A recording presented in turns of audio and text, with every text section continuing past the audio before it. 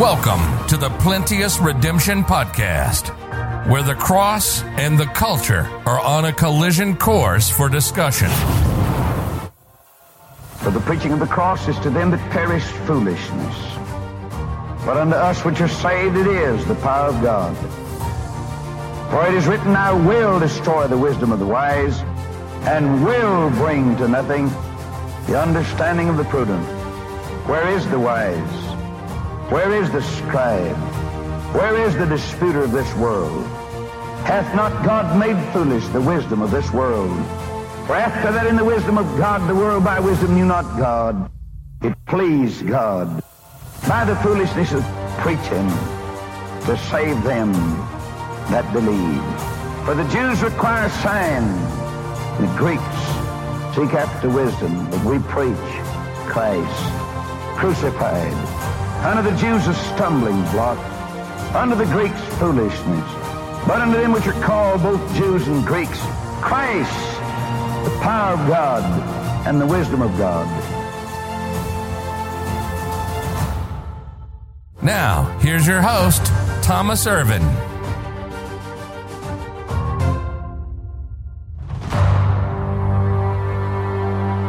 Throughout history, the Baptists have been a lively bunch.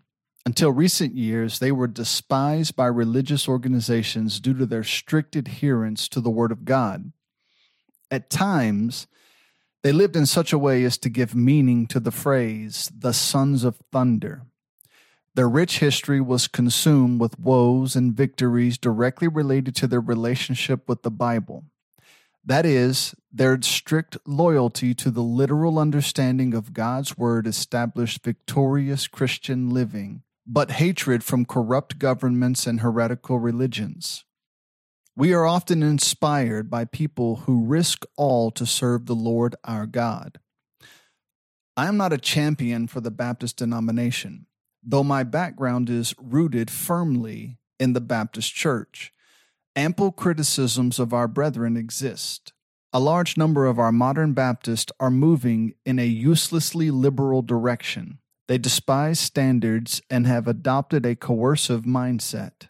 They believe they can look like, act like, and live like the world, but somehow convert the lost.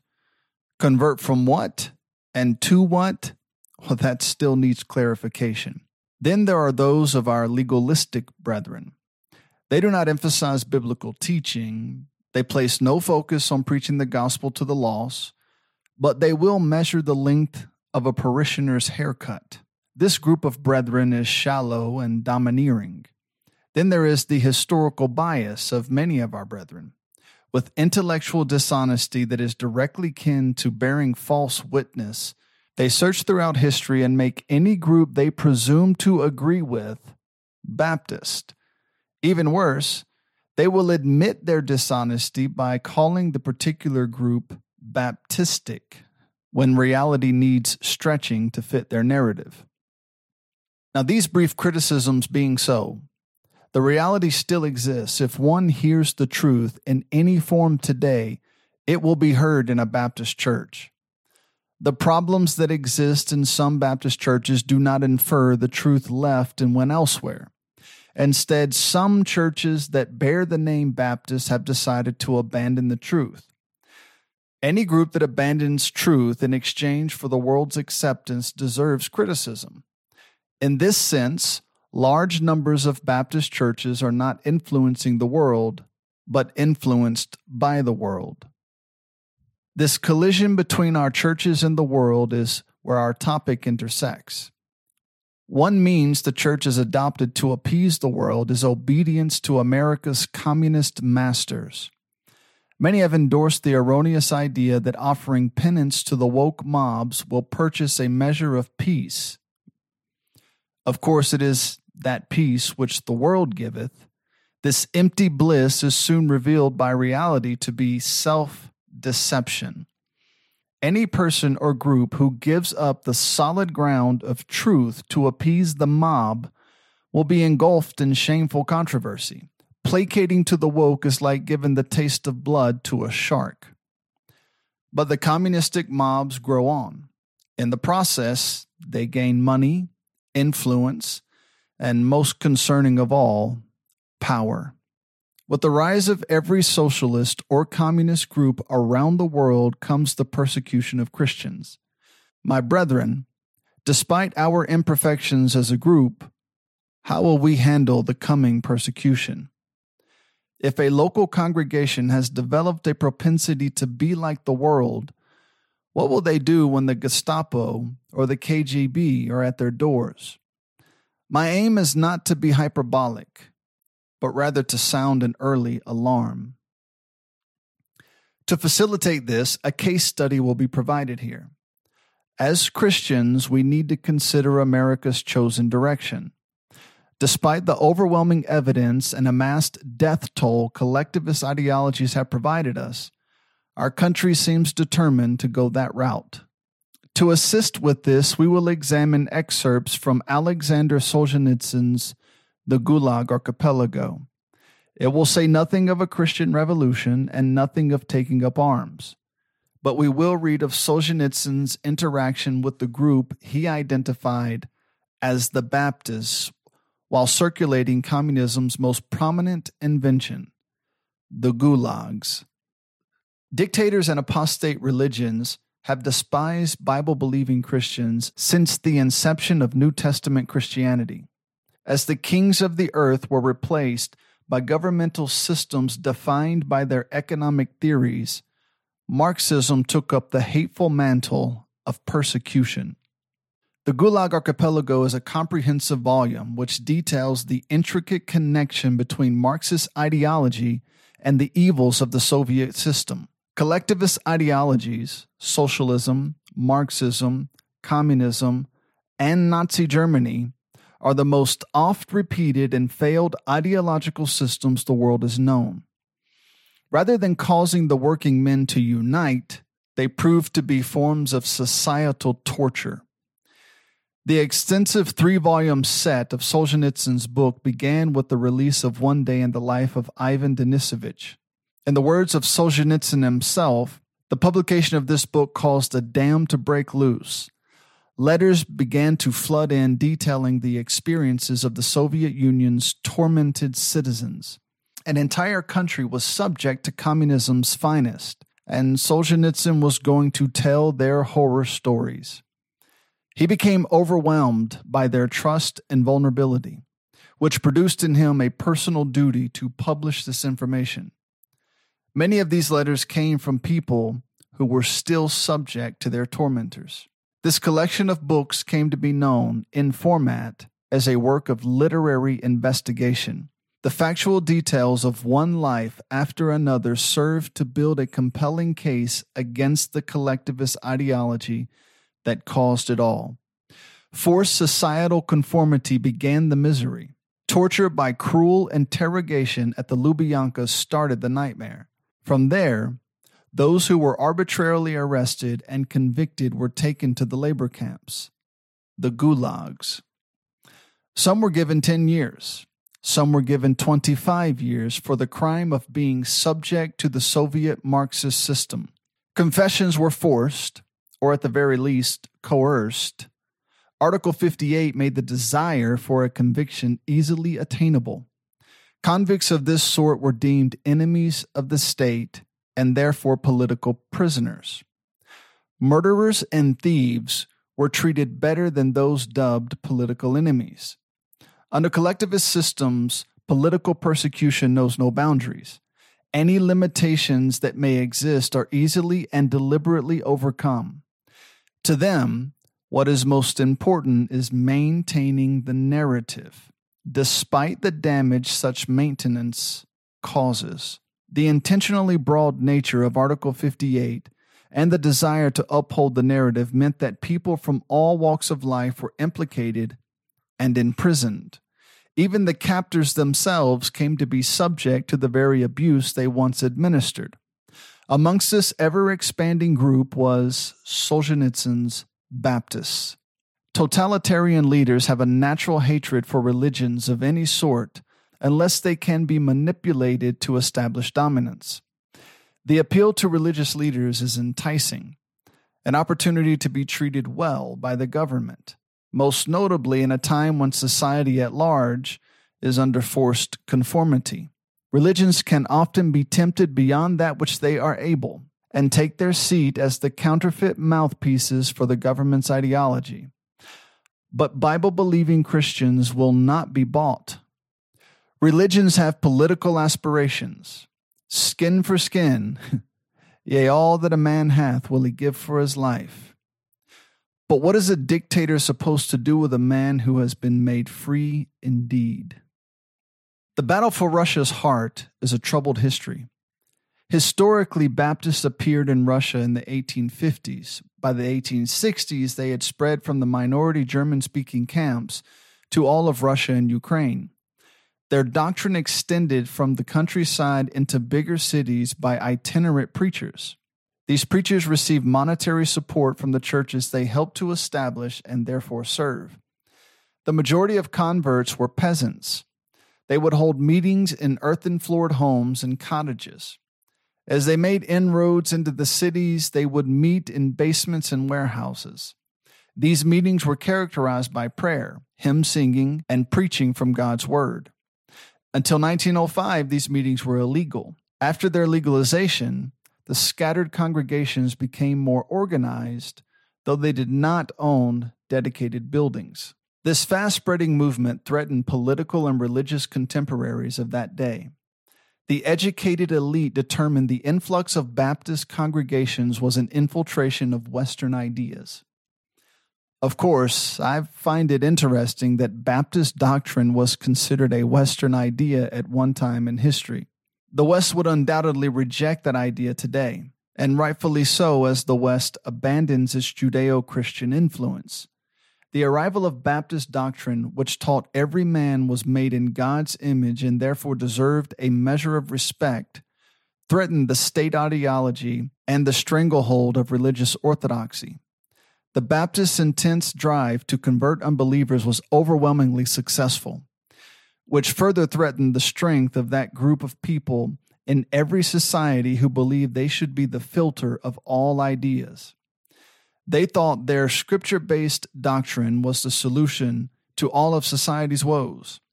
Their willingness to effectively articulate that reality caused them further contention with the state and religious institutions. Their written discourses scattered throughout the country, inspiring Russians to adopt these ideas, allowing them a non-traditional Russian pathway in life. Of course, this also left a trail of written material for the coming Marxist revolution to use against them. When political powers gain control, we learn much about their values related to legal implications, religious freedom, societal identity, and overall individual boundaries. During the early 20th century, Russian life was in upheaval as its societal structures were torn down. The deconstructive activity revealed that a lower-class peasant order in Russian society was hungry for opportunity. The Baptists provided for them a means to be elevated by the help of God and by one's own bootstraps. Ideas of individual responsibility accompanied by help from the true and living God can reinvigorate a demoralized society. Their enemies unwittingly remarked how the Baptists were giving even peasants a new sense of self. The success of apostate churches and totalitarian regimes requires society to be reliant upon them. This new identity, steeped in individual respect for every person made in the image of God, is damaging to the possibility of control.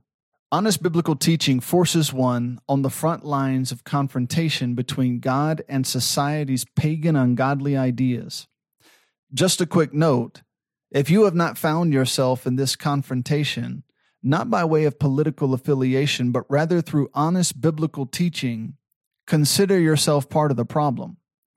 Furthermore, if you bear the title Baptist but have decided to buy into the influx of collectivist power in America in exchange for an early position in the hierarchy, you are self-deceived.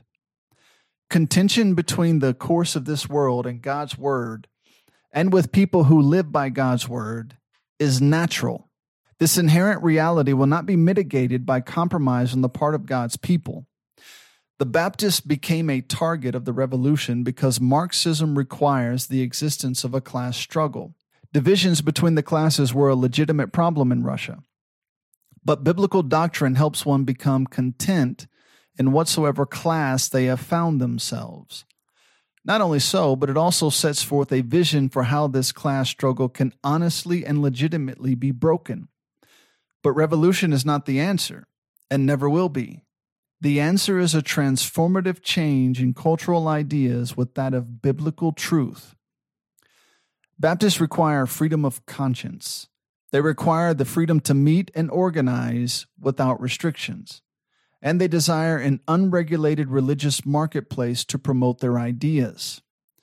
This caused them to challenge official institutions and assumptions about society's restrictive structures.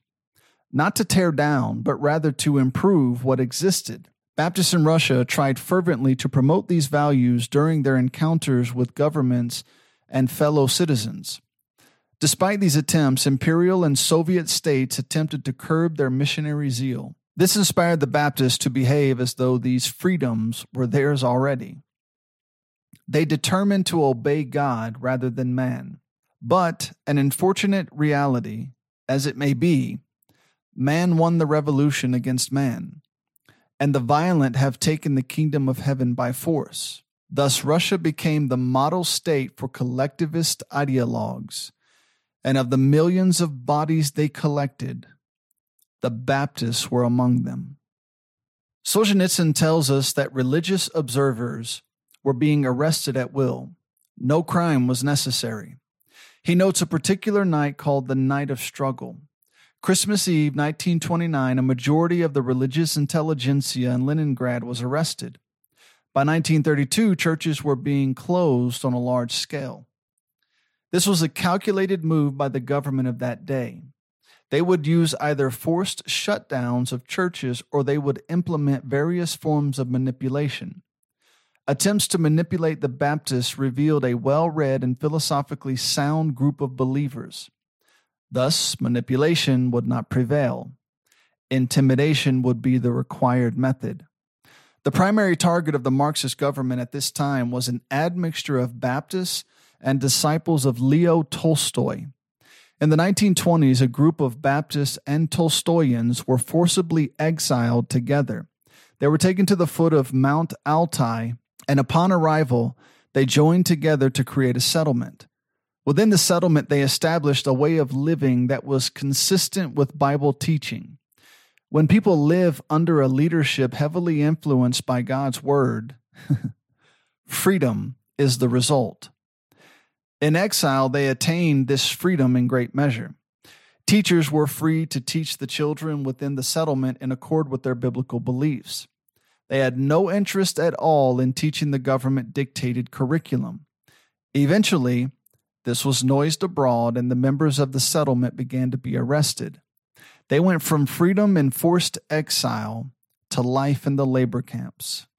The Soviet Union was known for its massive network of secret informants. So much so, they became more informant and less secret. Their hundreds of thousands of security officers worked tirelessly to recruit what Solzhenitsyn calls stool pigeons. In 2021 America, we might call them fact checkers. The driving force for arrests and recruitment were the Soviet-imposed quota systems. The secret police were given unrealistic arrest quotas. Likewise, the security officers were given outrageous recruitment quotas. Anytime the secret police failed to meet their arrest quota, they would simply walk through the streets or their own homes, for that matter, and pick someone to arrest. Whether they had broken the law or not was irrelevant, but the quota was relevant. The secret security officers were required to be just as arbitrary in their recruitment. They enlisted people they knew would never provide them any information. One such soul was the wife of a Baptist minister. Her name was Nikitin, and her husband died in the Soviet labor camps. A certain commonality in the labor camps was one's desire to die or the fulfillment of that desire. Nikitin was apprehended, and then she was forced to stand for hours. Solzhenitsyn does not suggest the amount of time, but understand the intent was to break her in preparation for cruel interrogations. So it was likely she stood for a torturous amount of time. After the torture, she would be questioned for hours in a relentless manner. During her questioning, she gave them no information. So they officially arrested her and subjected her to forced labor in a factory. She refused to provide them with information, even to her own detriment. It seems she loved others better than herself. The purpose of this extensive spy network was to make sure every citizen felt the pressure.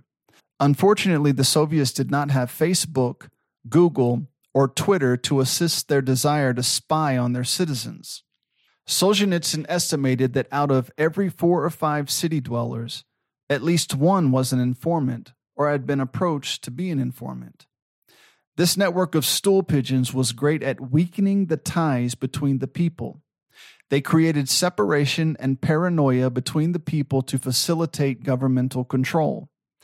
Imagine family members, friends, neighbors, or co-workers. All of them or some of them are stool pigeons. What's more, you may serve as a number needed to meet the stool pigeon's quota. Society took on an odd mutation in which the societal structure was reoriented. The people concluded it is more prudent to betray rather than to be betrayed. Either way, one or the other would end up in the labor camps eventually. Under Marxist revolutionary terms, everyone eventually becomes the enemy. But the most common form of betrayal in that day was the shrinking back of society. All courage was lost. It was best not to speak up on behalf of truth, to simply turn away conveniently when a fellow citizen or a family member was unjustly targeted. Society at large would be informed the targeted individual is now an enemy of the state, and this would serve as sufficient notice to everyone that they must stay away. But what of those who know them personally, who know they are being targeted unjustly? They have been declared enemies of the state. Failure to participate in this false show of condemnation is seen as a threat. Then there is the family left behind. They are thrust into a pending state of condemnation as well.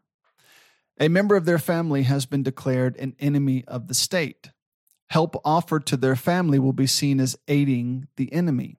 Not only was helping them a crime, but everyone must openly shun and take pleasure in their demise. Thus, the family left behind becomes invisible, only to exist when targets of abuse are desired. One can imagine the amount of pressure this placed upon society as a whole. This is a form of divide and conquer. There just never seemed to be an end to the divisions nor the conquering. Chapter 5 of Volume 3 is titled Poetry Under a Tombstone, Truth Under a Stone. The opening paragraphs of this chapter detail the dangers of attempting to write in the labor camps.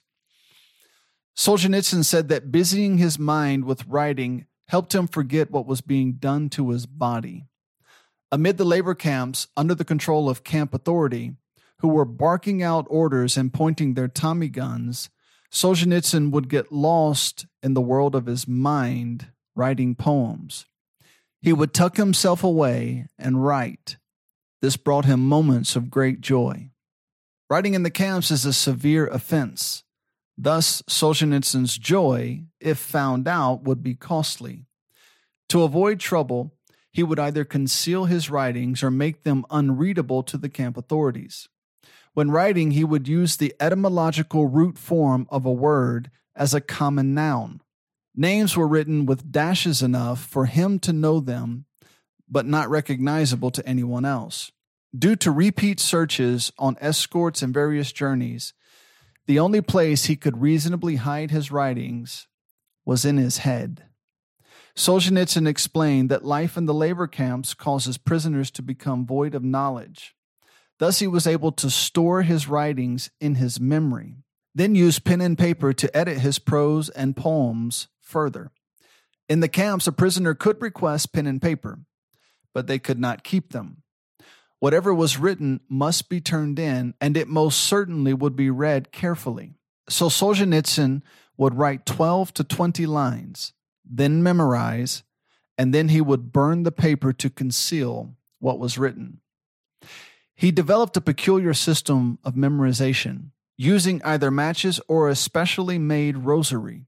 He would separate them into units and tens. As he memorized, he would use the matches or the beads of the rosary to count his lines. He would remember every 50th and every 100th line with great care. Once per month, he would review all that he had memorized up to that point. By the end of his time in the labor camps, he reports that he memorized around 12,000 lines. Solzhenitsyn was not alone in his desire to write. He would from time to time meet other writers and poets. They had all developed ingenious means of concealing their writings, most of which included some sort of extensive memorization. The Baptists introduced Solzhenitsyn to a man who became a dear friend to him. He was a religious poet named Anatoly Vasilyevich Silin. He was described as a meek and gentle man. He and Solzhenitsyn would walk together through the labor camps and share their writings. This relationship was precious. It seemed to transcend their reality. As they walked, they would quote their poems one to the other. They found certain consolation knowing others like them existed in this twisted Marxist nightmare. As a child, Anatoly was homeless. He was eventually thrust into an atheistic children's home. Like many Russian men in his day, he joined the Soviet military and fought against the Germans. This led to time in a German prisoner of war camp, which of course was punishable by his home country. Men captured by the Germans and returned to the Soviets were given a 10-year sentence in the gulags. In the German camp, he discovered some Christian-based literature. Anatoly credited these books with leading to his conversion to Christianity. From that time forward, he learned to be a theologian and a philosopher. He spent the majority of his life a prisoner of war or a prisoner of Soviet communism. Writing religious poems helped him pass this treacherous time. This kind and thoughtful man worked in the camps digging ditches. By the day's end, his back was tired, his knees were unstable, and his hands were shaky. But this did not interfere with his writings. His pen and paper were in his mind. The paperless poems that consumed his memory were written in iambic tetrameters with an irregular rhyme scheme. Anatoly had memorized some 20,000 lines during his time in the camps. He often spoke of the suffering Savior. Anatoly had no man to guide him when it came to learning the Word of God more perfectly. But somehow he found himself in sweet fellowship with the Baptists while in the labor camps. As they ate bread and hot food, they would sit together and talk of the Lord Jesus Christ. This lonely man, though doctrinally unsound, he immensely enjoyed his time with the Baptists. They were open and honest with him regarding their problems with his beliefs, but they were very respectful in their disagreements. They always welcomed him and tried to win him over to better understand God's word. From Anatoly's perspective, he considered the Baptists to be appreciative listeners. They would read the Gospels together and then take turns concealing this precious contraband. It was interesting that Anatoly did not seek out fellowship with believers from respective Orthodox backgrounds. In the first place, they were rare. They failed to display a character that was any different from the heathen unbelievers in the camp. They did not live lives consistent with what Anatoly had learned of biblical Christianity. But in contrast, Solzhenitsyn notes the character and conduct of the Baptists were outstanding. They were respectful but refused to compromise the truth. Their faith was firm and ardent. With great purity, they endured the labor camps without wavering. They displayed no signs of spiritual collapse. They maintained the truth in the most depraved of situations. Solzhenitsyn said, and I quote, "They were all honest, free from anger, hardworking, quick to help others, and devoted to Christ."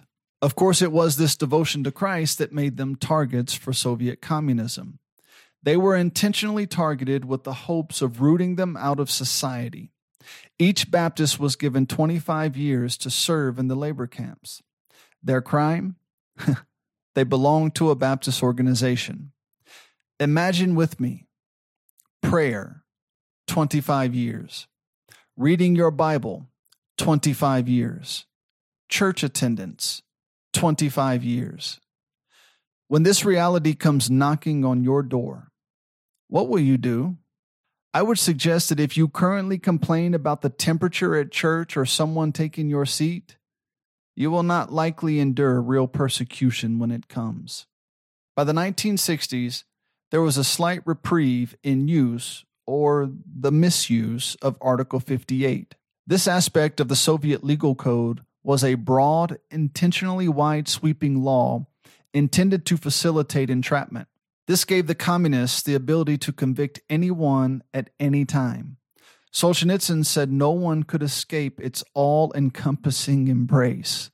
However, it was, in fact, more of a death clutch. Any thought, lack of thought, action, or lack of action could be grounds for conviction under Article 58.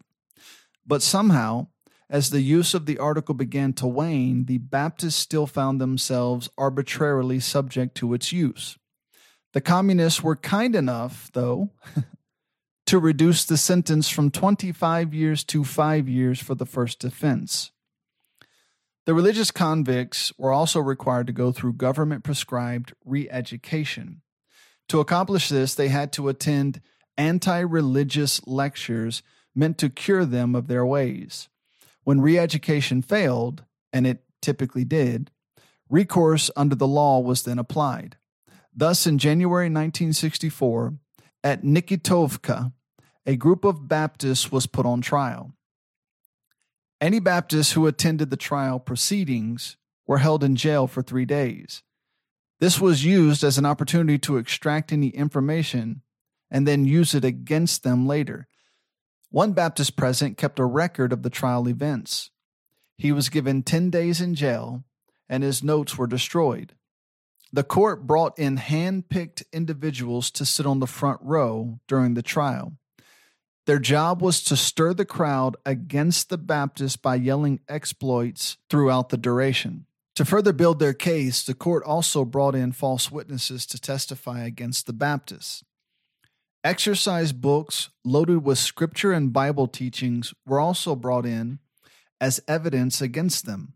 Others testified the Baptists were meeting in the woods to hold prayer meetings. When the testimonies of the false witnesses were found to be overwhelmingly contradictory, the court would then carefully select any portions they deemed helpful to their case. The judge was not interested in truth or justice, but rather a conviction.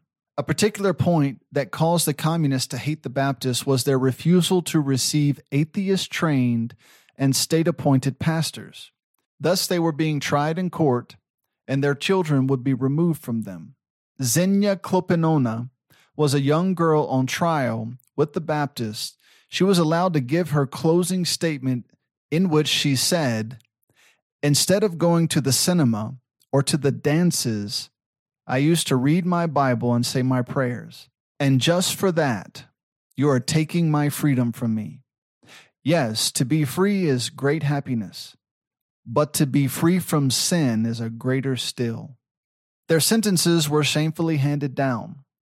2 were given 5 years in the labor camps, 2 were given 4 years, and 1 was given 3 years.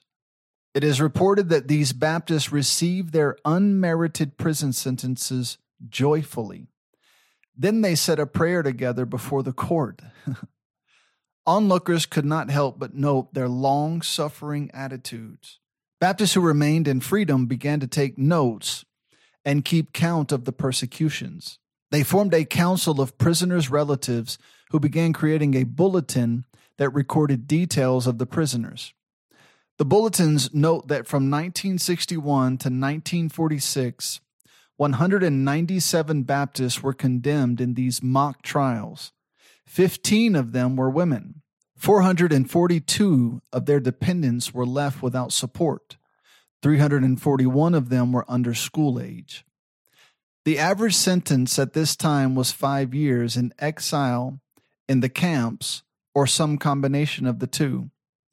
Article 58, corrupt judges, and a society willing to look the other way facilitated destroying people's lives.